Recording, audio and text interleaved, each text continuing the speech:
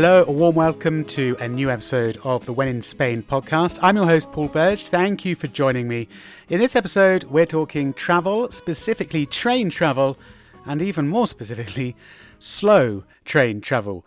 My favourite way to travel in Spain is by train, undoubtedly, but I've always ended up catching the fast trains around Spain, usually the AVEs, zipping between the north and the south from right here in Madrid. But joining me to talk about slow train travel in this episode is Tom Cheshire. Tom is a travel journalist and writer. He spent 21 years, in fact, working on the Times of London newspaper travel desk, and he's also written 9 travel titles, many of them about train travel specifically. And in fact, he has a new book coming out on the 8th of April called Slow Trains Around Spain, a 3,000-mile adventure on 52 rides. And that is exactly what he's going to be talking to us about in the episode. I'm pretty envious. This is something I would absolutely love to do. Tom dedicated a month, in fact longer than a month, about 35 days to explore Spain, finding the slowest trains possible. And he did a big S shape across Spain, starting up near the French border up in Catalonia. And, pretty epic trip across 35 days, as you will hear. Tom is going to be talking to us about his journey, his experiences, his favourite parts of his trip across Spain, about slow train travel, the different types of trains. He's going to be talking to us about the history of trains and train travel in Spain, museums, important places to visit, and, really just giving us a view through the carriage windows on a series of clattering rides beyond the popular image of holiday Spain, as Tom himself says. So get your tickets ready for the interview with Tom Cheshire coming up in just a minute. Just before that, I'd like to say a big thank you, as always, to brand new When in Spain patrons. So a big gracias to Dunia Palacios, who actually sent me a message saying, I'm currently listening from New York. I'm an NYPD sergeant, and your podcast is what keeps me sane at times. That did make me smile. Also for me, I don't know why, but I find that is something really exotic for me, an NYPD police sergeant who listens to my podcast to and from their shifts in New York City. Dunia says, this is the closest thing I have at the moment to being in Spain. Oh, big thank you to you, Dunia, and I hope that the podcast continues to keep transporting you to Spain at this difficult time with COVID. I'd also like to say a big gracias to Colin Olorenshaw. I think I pronounced your name right, Colin. Colin Olorenshaw, who also signed up to become a patron of the podcast. So a big thank you to both of you, Dunia and Colin, for signing up to support the show. If you feel the same way, you enjoy the podcast and you'd like to show a little bit of support for the work that I do, you can do the same by heading across to patreon.com/when in Spain. It's patreon/when in Spain. When you hit that page, which incidentally is a crowdfunding website used by millions of people, it's all very self-explanatory. Okay, todos a bordo. Let's go. All aboard. We've got a lot of ground to cover, so let's get into the interview with Tom Cheshire. In fact, the total distance he travelled in writing Slow Trains Around Spain was some 3,944 miles, but that was including the trip from London all the way down to Spain. But the total distance in Spain was some 3,137 miles covered. Total time spent on trains, 95 hours and 20 minutes, almost exactly 4 days, chugging along the tracks of Spain. Let's find out more about it. Here's me talking to Tom Cheshire.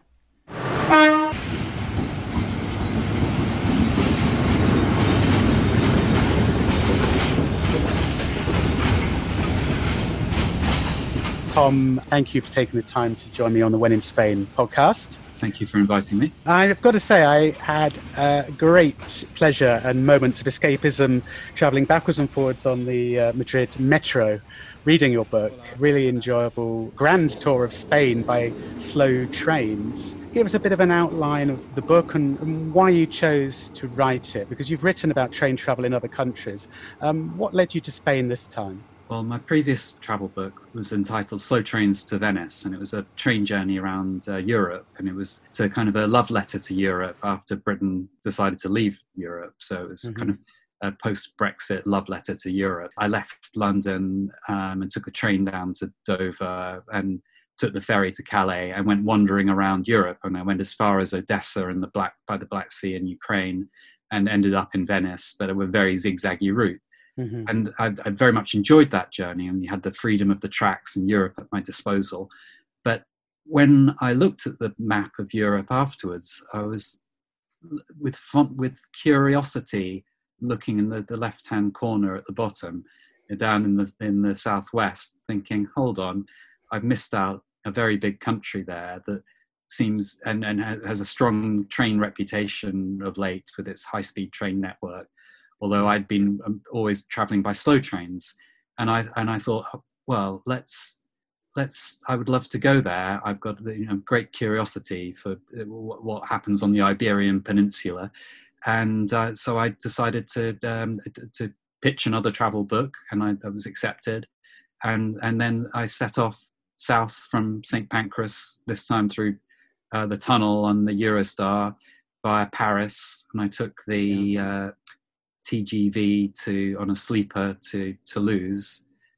Woke up in the morning, waited a couple of hours, got the train into Figueres, and so began that was the starting point. And my rule for the book was to, wherever possible, take the slow trains rather than actually avoiding these wonderful bullet trains that Spain now has, the best network of them in the whole of Europe, with 2,000 miles of tracks now.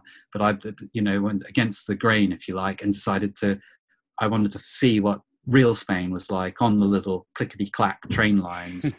And that was what lots of people know about the big cities, Barcelona's, Madrid's, the Balearic Islands, the Canary Islands, the big tourist resorts. I wasn't going to shun these places, but I was going to dip into. I went to Benidorm, I went to Torremolinos, I went to Madrid, went to Valencia. But my idea was mainly to try and go to the sleepier places on the branch lines. And I started in Figueres and went in a big S shape all the way around. Yeah, pretty epic journey. I'm pretty impressed of just how much you managed to cover in, was it 35 days, you said? 35 days, yes. 35 days, and also with a budget of around £2,000, including your train travel and accommodation. That was roughly it, yeah. So that was all the money of my advance went straight in. The idea was to make it up as I went along. So I had a vague idea of the route, and I knew I wanted to go across northern Spain to Santiago and Compostela, and to travel that way. But I didn't know exactly how I would do it. Once I got to Figueres, and I had the first night actually booked in a hotel. But from then on, I'd asked the station master at Figueres station, where's your favorite place? And he said Blanes. He was very strong about on the Costa Brava. He liked this town, and he didn't really go into it. He just said, you must go to Blanes. So I went to Blanes, and I didn't have accommodation that evening or even in the morning of where I was going. I'd book on something like booking.com or whatever it was. Sure. And I would stay in the hostels. So I'd stay in the little hotels, independent run hotels, which were perfect for this journey because they were clean, neat, ensuite rooms, and good place to drop your rucksack and backpack and then have a look around town. And then the next day I would be off. This journey is a series of snapshots from Spain, from the railway tracks. And I think that really came across, and what a difference, because you weren't going around Spain ticking off the typical touristic sites that many people and many other travel writers have covered in the past. I think you really get a sense of, through having taken these slow trains and exploring these backwaters, and particularly getting into the interior of Spain as well. Interesting little revelations, and for me, all the more enjoyable for just not exploring all of the typical places, although you did make a visit to Benidorm. But your route basically during those 35 days took you down across the French border, Figueres. You traveled across up into Aragon, Zaragoza, Huesca. I think Huesca for you was that quite special because you're a George Orwell fan, and you managed to actually travel on one of the train lines that he would have traveled on backwards and forwards to the trenches in Huesca. Yes, that's right. Yeah, so I believe so, between Manresa and Lleida. that route he would have taken. Mm. But the main thing was for me was to actually visit the trenches where he'd served, overlooking Huesca, which is on a hillside, and there was not a great deal of information about this I could find anywhere. And so when I arrived in Huesca, I haven't been an Orwell fan all my life. Great curiosity here, because this was where he was shot. He was shot in the neck one morning and almost died. And if he had died, there would be no 1984, no Animal Farm. Yeah, and it was almost a kind of mini pilgrimage that happened to be vaguely on the way of the journey. So why not go up from Zaragoza and have a look? And it turned out to be just an hour's walk, although I took a taxi and I walked back up in the hills. I had to go to the tourist office, tiny tourist office, very surprised to see a tourist. And he said that about 20 people a year come to see these trenches, George Orwell fans. Up you went, and they've maintained the trincheras, little information signs. And it was very evocative to think, when you've just been reading, because I was reading his book rereading it at that point. Yeah. And then the futility you could see of them trying to fire across the valley and shots coming back, how kind of futile their escapade was at that particular battlefield. It was with great satisfaction I actually found the right place. Then, to make absolutely sure I had, I actually called the Orwell Society in Britain when I got back, and they confirmed that I'd been to the right place. Really? Wow. I actually subsequently joined the Orwell Society as a result of that phone call. So when I was going along, so I began in Figueres with Salvador Dali, went to Blanes, discovered these wonderful botanical gardens that were set up by an industrialist with an interest in botanical garden in plants. Had a great time there. In fact, talked to the guy who ran those gardens. He turned out to be a George Orwell fan. He was quite jealous I was going to thinking of going to the trenches at Huesca. Had a good old chat with him. In fact, I've kept in touch with him, as I have with other people, by email. And then from there, I completely ignored Barcelona. I thought, well, at the time, of course, this was in June and July 2019. Well, it was before COVID. So, at the time, over-tourism was swirling around, and I just thought, well, Barcelona, so I'll ignore Barcelona. So I went into the station down along from Metaro into Barcelona, which is actually where Spain's first train line was created in 1848. So I went along this famous stretch of track. So that was the very first stretch of train track laid in Spain between Mataró and Barcelona. That was in 1848. In 1848. The first Spanish train. So I did look into this, given that I was writing a book about trains in Spain. The first actual Spanish train was in Cuba, which I believe was in 1837, part of Spain then. Yeah. But the first one on the mainland was 1848. Having missed Barcelona, I went to Vilanova i la Geltrú, and that is where they have the Catalonian Rail Museum. And this is where you can learn in great detail all about it. I mean, I was the only person visiting the Catalonian Rail Museum at the time. and slightly undervisited. It might be undervisited, but it is actually intriguing. I mean, you don't have to be a rail buff, and I don't count myself as a rail buff. I was interested as I said, if I'm going to be traveling around trains, around Spain on trains, I might as well know what their history is and know a bit about them and not be an ignoramus as I was going around on them. And there they have a replica of the first locomotive that travelled between Mataró and Barcelona. They have a whole shed full of these locomotives, and I make the joke that you could go loco over locos and you have a good time. I like that. Loco for locos. Yeah. I think you said that. What was it called? Martello from 1854 was the oldest surviving locomotive in Spain. Yeah, that's it. Yeah, that's the one. Yeah, and I got a picture of that. And it was actually made in Britain. Yes. Yeah. There's good information there, and the woman who ran the place, she was a very cool customer. She was, trendily dressed, all in black with yellow designer glasses, and I was asking her, so do you get sort of British, rail enthusiasts? And she immediately said, "You mean train spotters?" Oh, yes. She knew what I was driving at, and so this museum does have a British interest from that contingent, if you like. But anyway, in the back of that, but beyond the shed, they have about 30 trains all in a row. So this is kind of a pilgrimage point, along with Delicias station in Madrid. There's close to there's another museum. Yes, the Museo de Ferrocarril, in Delicias, Yeah, and that's the other. So those are the two absolute key points. I was going to ask you that. I'm glad you mentioned those for any train enthusiasts planning a visit to Spain in future. Those are the two key train museums. Well, really the only two train museums in Spain of note, I suppose. Yeah. So that kind of set the tone. By ignoring Barcelona and going to the Little Railway Museum, and I really liked Vilanova i la Geltrú. It was kind of fiesta had just been happening that day. I felt like there weren't many tourists around. I enjoyed sitting in the square, having a coffee, kids were kicking footballs around. There's lovely little streets, labyrinthine lanes, and I think that's one of the best things to do in Spain is do exactly that.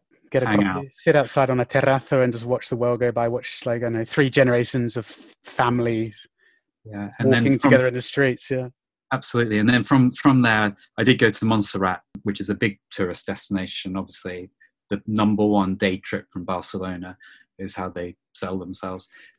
And what is Montserrat, for anyone who's not sure? Benedictine monastery up on the hill, and where an artifact was discovered, the Black Madonna, that has become a kind of pilgrimage point for Christians. What was great about this, so I was taking the trains around Spain, but there's a lovely little train actually up the hill there, up the mountain, called the Cog Railway.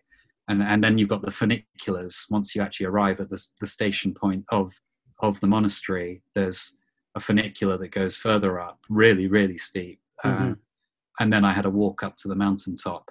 But the key thing there, if anyone is doing a journey like this around Spain, is to book the hotel next to the monastery, which luckily I had the foresight to do 2 days ahead, which is rare for me on this trip to be so advanced in my planning. It was run by the monastery, and the great thing was that after the last tourist train is gone, Montserrat can be quite overrun, but once the last tourist train is gone, it was just me and the monks and the nuns and the handful of tourists at the hotel. I remember having a G&T in the bar of the hotel next to a nun having a G&T. I remember that. Yeah. and we kind of all I was hanging out with the nuns and the monks. And then in the morning, before the monastery opens and the icon is there, the Black Madonna, to go and visit, well, there wasn't a single person. I just walked straight up and, having avoided the queues of the afternoon previously. And the only person who I saw during this whole experience of going up to see the fantastic icon was the cleaner, who came in and sort of started mopping around my feet. And so that's how quiet it was. It's one of the things that rail, if you travel by rail and stay by the tracks, you're going away from where tourists normally go, the normal pattern of tourist movement. Absolutely. I thought you were going to say that the cleaner was dusting the Black Madonna or something. Almost. I think it's covered in plastic. But that's good advice. That's good advice to stay up there next to the monastery so you can get there first thing and avoid all of the crowds and all of the tourists. Obviously, at the moment with COVID, things are a little bit different, but I'm sure at some point in the future that will no doubt be the situation again. From Catalonia, you travelled through Huesca, Aragon, but for you, an important part of the journey around Spain was to take the train across the north of Spain, really from, say, San Sebastian all the way across to Santiago de Compostela, where they have these narrow gauge trains, which is kind of a segue, which I wanted to talk about, which I think is important, is this curious history about the gauge, the width of the rails in Spain compared to certainly the rest of Europe, I believe. What's the story behind it? How much of this is speculation a little bit, but there was nervousness about railways being used to possibly invade Spain. Railways were invented in 1830, and the first passenger railway was between Manchester and Liverpool. So when Spain had its first one in 1848, well, there's quite a big gap there, 18 years. And by that time, places like Belgium, Britain, France, Germany, they were getting quite advanced with their rail networks. And so Spain was really a long way behind. And one of the reasons was this fear of, possibly trains being used to roll down to Madrid to take over. When the rail tracks were kind of created, there was a decision made to not have what is considered the most of the rest of the Europe's standard gauge, which I believe is 4 feet and 8 inches or something like that of the width of the track. Whereas in Spain, they decided to go for 5 feet and 5 inches. So when the trains were possible between across the border from France, people would have to change the train because the trains wouldn't work on what they call the Iberian gauge. That had 2 consequences. It annoyed passengers because they had to get change. And secondly, it affected commerce. There wasn't an easy trade route. Trains couldn't rattle across. So that had some effects, this decision over the years. You learn about that at the Catalonian Rail Museum, and there's plenty, and also the Madrid Ferrocarril Museum. And then curiously, when they developed the high-speed AVE network, they then actually did build those trains to the standard gauge. Correct, yeah. Which is interesting. So now it's gone full circle. So now the high-speed trains have this standard gauge. So from being less advanced than other countries, in fact, I think in the mid-70s, there were still steam trains in some bits of Spain. I think the last ones possibly went around 1976 or something. But anyway, the new high-speed trains, it's the best network in the whole of Europe. There are now 2,000 miles of high-speed tracks in Spain. And this all began after Expo 92, and the first line was between Seville and Madrid. And then there was a realization actually that these high-speed trains are incredibly useful for connecting the cities in Spain. And now Spain is the shining example of good high-speed trains in Europe that other countries can aspire to. And I saw something the other day that it's the only country apart from China, outside China, where trains are legally allowed and could go at 350 kilometers an hour. I didn't know that. It's the only country, so only China and Spain, but that's what I read. 350k per hour. Wow. Yes. Yeah, but I think at the moment they don't touch that. I think 310 is the yeah, I think they are just around 300 kilometers per hour. It's an amazing service if you're in a hurry, or in terms of practicalities, it's amazing. It always blows my mind whenever I catch the AVE from Madrid to Barcelona, or Madrid to, I don't know, Valencia or Malaga. Spain, I think we forget, Spain's a very big country, and how easily and quickly you can be, in the center of the capital in 2.5 hours. You could be laying on a beach, on the Costa del Sol. Is just quite a bit mind-blowing, really. It's brilliant. I suppose we're so used to thinking of high-speed travel in terms of aircraft and flying. There's something more impressive about it when you're traveling across land at high speed, although that's not really what we're talking about. But also trains take you to the heart, so they take you from the heart of one city to the heart of another. You don't have to land in an airport on the outskirts and then get into, you're actually in the middle of where you want to go. Mm-hmm. And there is some talk about Trans-European Express. The Germans have been talking about this recently, of creating a high-speed network across Europe. And there are plans, this is in line with reducing carbon emissions, EU policy. So by 2030, there's a target, then 2050. There are big targets, and there's a lot of talk about Trans-European Express, of high-speed trains linking up all the way across Europe. So maybe, but this relies very much on agreement between countries and also the trains and the owners of the tracks. I really hope that's something that does happen. I don't know, for me there's something very romantic about train travel across different countries. But I think, yes, you said in your book that planes are 6 times dirtier than trains. I think you made a comparison of traveling from Paris to Barcelona, and I think you said by train it releases 12 kilos of carbon per passenger. By plane, Paris to Barcelona would release 78 kilos per passenger. So yeah, it's a big difference. Huge difference. It's a greener way of travel. We talked about high-speed trains just a moment ago, the AVE. Well, I suppose my question for you is, and I think I already know the answer, but is catching slow trains in Spain easy, or is it as easy as it used to be? Because you talked about this kind of idea that in Spain, many of the networks have this kind of radial kind of like spider webs spanning out from cities, that it's quite hard to catch trains going cross country. I mean, how was your experience of that? Well, sometimes it was absolutely fine, but the lines are not as frequent, and they, because of the AVE, the system, of the big lines zooming between the big cities, and then you would get the little, to go to fine tune where you want to go, you would use those lines to then fine tune where you want to go.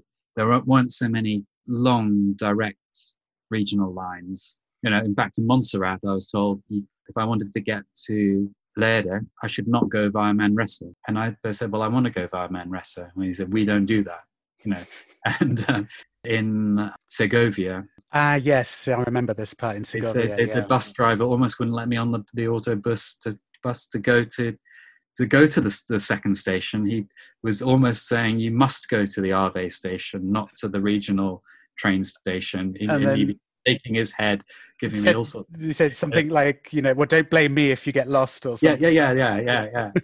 And so I was actually discouraged from taking slow trains on a few occasions. And also, you quite often only get a couple of lines a day.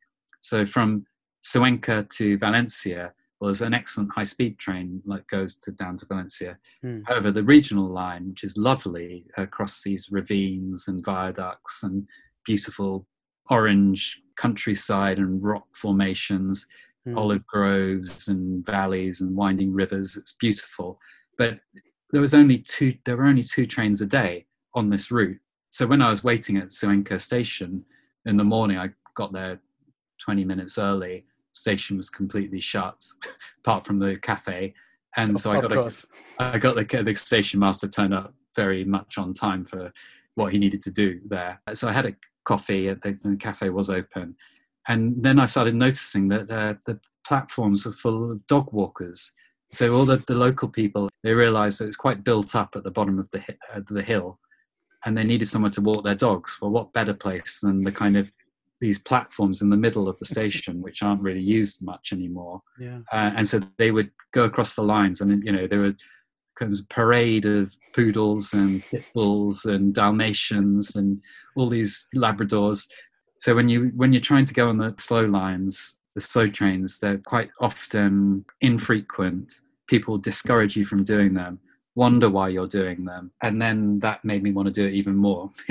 This is something I got a sense of again and again and again throughout your travels around Spain, is that people were, whoever you spoke to, whether it was station masters or managers of hostels, seemed very perplexed. But why would you want to take that train? Why would you want to take this little regional train? Why would you not want to go back to this big city and then take the fast train back out again? Some of them got it. In Extremadura, the one station, I was advised to go to Almaden. Almaden is a tiny little town, a mining town. For 2,000 years, they mined aluminium in this town. He said, you must go there. And I said, well, why must I go there? And he was completely getting this idea of traveling by train around Spain to the little places. And he said, you must go there because they have a wonderful train. And I said, what do you mean? He said, within the mine, within the aluminium mine, they've opened this mine up as a tourist attraction, a kind of United Nations heritage attraction. And you go down the shaft many hundreds of feet, and then I was with a group of other tourists, small group, 10 people, Spanish people, and we then went on a little mining train through the hill. And so this guy, the station master's advice had led me to go there. Equally, when I went to Ferrol, the ticket seller recommended that I go to A Coruña to see the lighthouse, which is quite a famous, the Roman lighthouse there. Absolutely. I got tips. So I was taking advice from the very word go, from like Figueres. I wouldn't have gone to Blanes if it hadn't been for the advice. So it was very ad hoc. If there was something that was offbeat or that I hadn't really heard about and was vaguely on the way, it was quirky, it got my attention or interest, then I would go there. And then what I was finding was that you begin to get a picture of the whole of Spain by going, and it was a big wobbly S shape I travelled in, beginning Figueres up to Santiago de Compostela, down to Madrid, into Extremadura, across to Valencia, down to Benidorm, across the south. Almeria, Granada, Malaga, Gibraltar, up to Seville, and it's a really impressive. So it was 35 days, 52 train rides. And then you get a bigger picture of the whole country, and it was literally one night in each place and onwards. So although it was slow trains, it was actually quite a fast journey in a funny way. Pretty ambitious. I guess you had a vague route worked out more or less, but not necessarily every single stop. As you said, it was ad hoc. I was worried that I was way behind when I was taking the narrow gauge trains across the Renfe-Fèvre trains across the top. I was worried that because the trains kept on breaking down, or and I wasn't making great progress. And I was looking at the size of Spain as a big country, and I was thinking, here I am pottering along, taking rail replacement buses and making slow progress. And I think I wasn't in a rush. I was never in a rush. But so I kind of paced myself. But it's a wonderful way to travel, because the freedom of the tracks and the freedom of Spain, obviously pre-COVID, where you could do that. And I was amazed that there were so many possibilities. Even then, it would be, I'd love to go back now and go to the plenty of endless branch lines that I didn't visit, and places I would love to one day go back to. That really comes across in your writing and in your journeys, just getting off the beaten track. I mean, who's been to an aluminium mine in Almadén, in deepest, darkest Castilla-La Mancha? And you managed to tick off lots of different types of trains. You even used these little cercanías, the regional trains. You travelled on, I believe, the Madrid Metro when you were in Madrid. From the funiculars to the cog trains to the narrow gauge. You did travel briefly on an AVE, I believe, or one of the lower versions. If it was the only option at that time. So I think it was between Zaragoza and Pamplona, possibly. There was just no option, and I was not going to sit around waiting for hours on end. So there were a couple of kind of cheats, I suppose. It was slow trains all the way, and also lots of different types of trains. That kind of rule served me well. For example, the one between Cuenca and Valencia, that is 3 hours and 30 something minutes, or 3 hours 40 minutes, whereas if you went by the high speed train, I think it's 45 50 minutes. It's completely, so it's so much longer. I think the top speed at one point was 20 kilometers an hour on that train. You could see the sign that the driver had to read. And then really you've got the freedom of Spain, and this is the joy actually now of people say, the internet is ruining our attention spans and meaning we don't have to remember anything, and making us all junkies to social media. But actually it's very useful to be able to be spinning into town on a slow train and you don't have a hostel booked.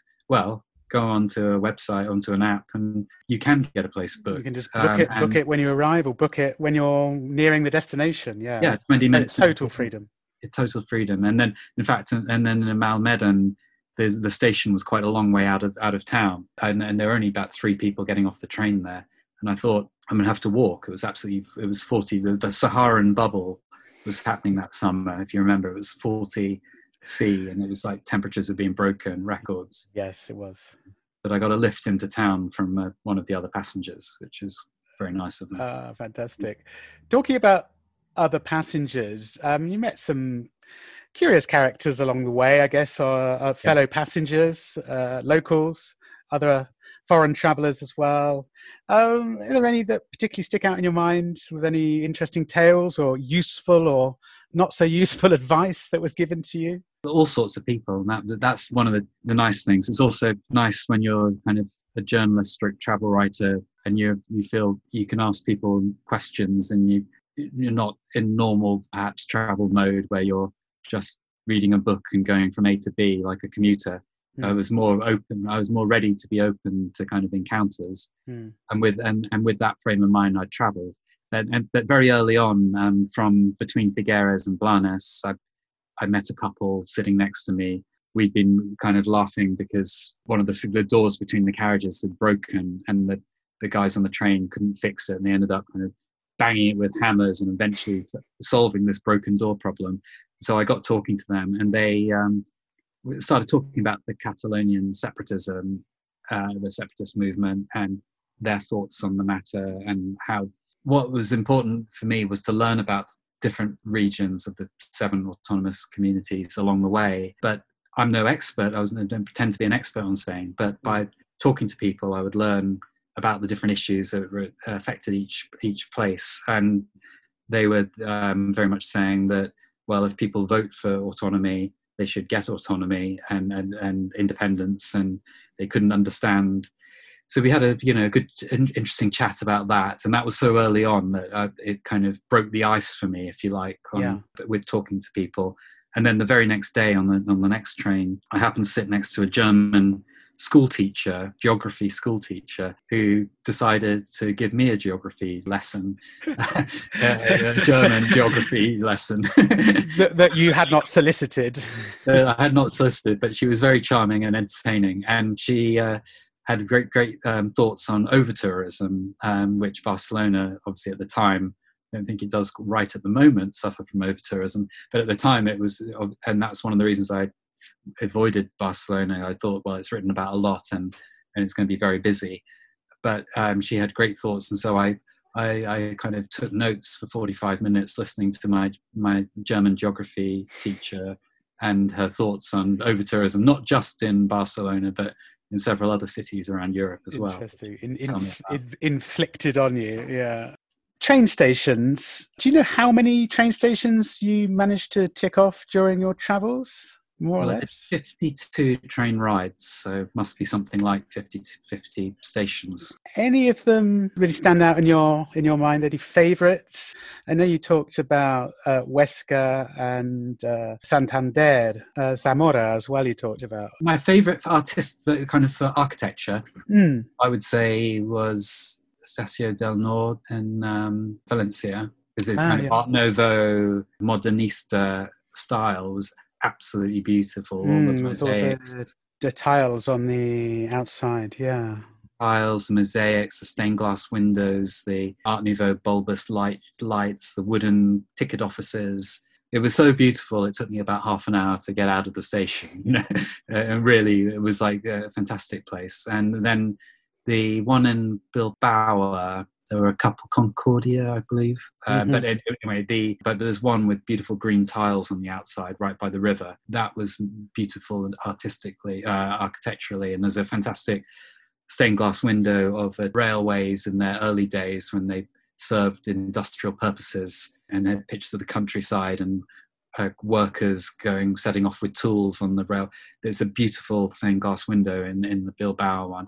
One of the things that really stood out for me all the way across Spain, and it really adds to the experience if you're passionate about traveling on trains, is the station cafes. And the station cafes, I mean, I've just said if you were to grade the station cafes in Britain, for example, in terms of how good they are with their kind of cardboard sandwiches, etc., you probably give them an F. Compare Milton Keynes Central with Shudder.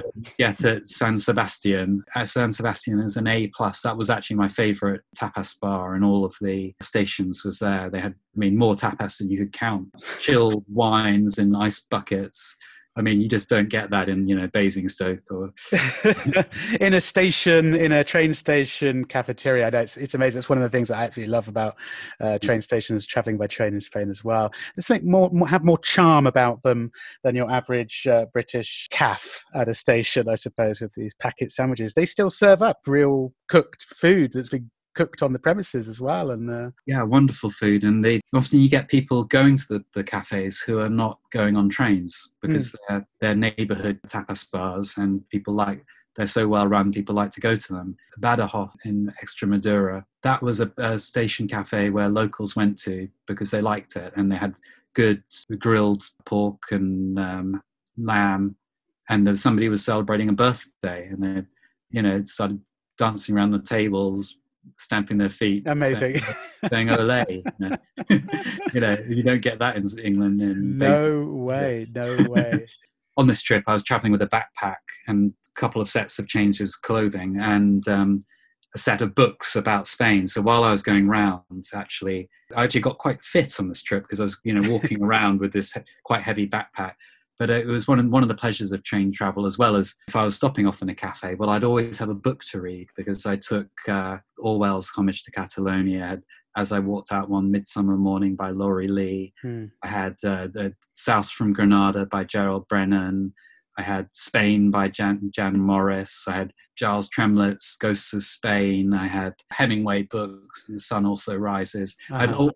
many books, and that also added to the enjoyment of the travel, because I was taking the trains, learning about the railway system, if you like, seeing the sleepy places, but also to go around a country slowly, going to its station cafes, reading about it, and slowly enjoying whatever happens to go your way. It's a nice way to see a place. Yeah, I think you feel more immersed as well in each place that you visit, taking slow trains. Just before we round off, I've got to ask you, I guess, what was your most memorable or favorite leg of the journey? I suppose it's too much to sort of pin it down to just one place, but it was, Spain geographically is incredibly diverse, culturally, identities. But was there, for you, a place that you hold dearest on that trip? I did like Santiago de Compostela. There's something marvelous about the cathedral on the hill, and spirituality, and also there's a sense of a euphoria when you go there, because so many people have taken these long walks, and you feel it in the air. You feel this kind of, people have gone on these long pilgrimages, and there's a sense of jubilation, and I really did like it there. Ronda, I liked the beauty of the bull ring by the cliff. I liked in terms of rail journeys, I liked from Almeria up to Granada via the desert and the mountains. I mean, that was probably the most visually beautiful or interesting. Funny enough, in a place like Almaden, I mean, being in the cafe in the town, just sitting there with your backpack at your feet, having a coffee in a sleepy place, the sun beating down, feeling a long way removed from all the troubles of the 21st century, if you like. I can well imagine. I know exactly what you mean. Somewhere like that, you're not going to really bump into probably any other foreign tourists or travelers in a place like that. Just you were there. It's true, as you said, traveling around, going back to sort of politics, you do see slogans scrawled across walls all around Spain. I think we always think of the typical one being Catalonia for its independence push, but other parts of Spain as well, you see political slogans. I've seen them, in Castilla Leon, and with like people from Leon saying, "No, we're not part of Castile. We just want to be Leon." And I guess you see it still maybe in the Basque Country to some degree, or all around Spain as well. My feeling was that Spain is a family of these autonomous communities, and they held together as a family. And if you like, the trains linked them together. The politics, yes, I saw signs for the Vox party, and I saw signs for independence in different areas. There is graffiti on the wall if you look out for it. Interestingly, train networks have been politicized over the years in Spain, and particularly the high-speed train, the AVE. There was always this question of why wasn't there a high-speed train from Barcelona to Valencia along the coast, for example. Yeah. Madrid seems to hold all of the cards with these decisions. But did you encounter any kind of political issues surrounding the network as you were traveling from the people you spoke to? Well, funny you asked that. Down Algeciras, while I was sitting in a square, having looked across at Gibraltar and had a wander around the different lanes that Laurie Lee had visited with his fiddle as he went backpacking around in 1935 and 1936, making his way with his busking to pay for his trip. There was a protest going on in the main square, and I was looking at these people holding up a banner, thinking, what are they protesting about? And on the banner there was a picture of a train, and I was like, hold on, what's all this about? And so I went over. We ended up having a long chat with the people running this protest, which had been going on for many days, and they were upset that the line hadn't been updated between Algeciras and Seville, which would allow for freight to be taken from the port up into Spain, and then onwards up into the centre, and then onwards, if it needed to be to France and beyond. Yeah. And they felt that priority was being given to other places. There were thoughts that there were political reasons for those decisions, and so they were very upset that there wasn't funding for improvements to the line. And so on my last day, or one of my last days on the journey, I had this long, interesting discussion with the protesters in the square. And in fact, I'm still in touch with some of those people by email. There are issues regarding where the AVE trains go, and I was aware of that. And in fact, on one of the lines between Almeria and Granada, I was asked by somebody taking a survey for ADIF, the rail network organisers, and they were saying, do you believe there should be a fast train on this track? Asking me, and I'm writing a book about slow trains. Well, I explained my situation. I said, well, actually, probably if I lived in Almeria, I would want a fast train to Granada. And so I said, yes. I said, you can put me down as a yes, because I wouldn't want to affect the statistics unfairly for people living in Almeria. But it seemed a harmonious journey that I had by my gentle, rattling slow train. It sounds so magical. I'm incredibly envious. Even though I live in Spain, I've never had the opportunity to actually take that level of time out to do that. I think for me, it'd be the other way around. I'd love to catch a train from Madrid to London at some point. Tom, thank you so much for taking the time to join us on the When in Spain podcast. Thanks for inviting me.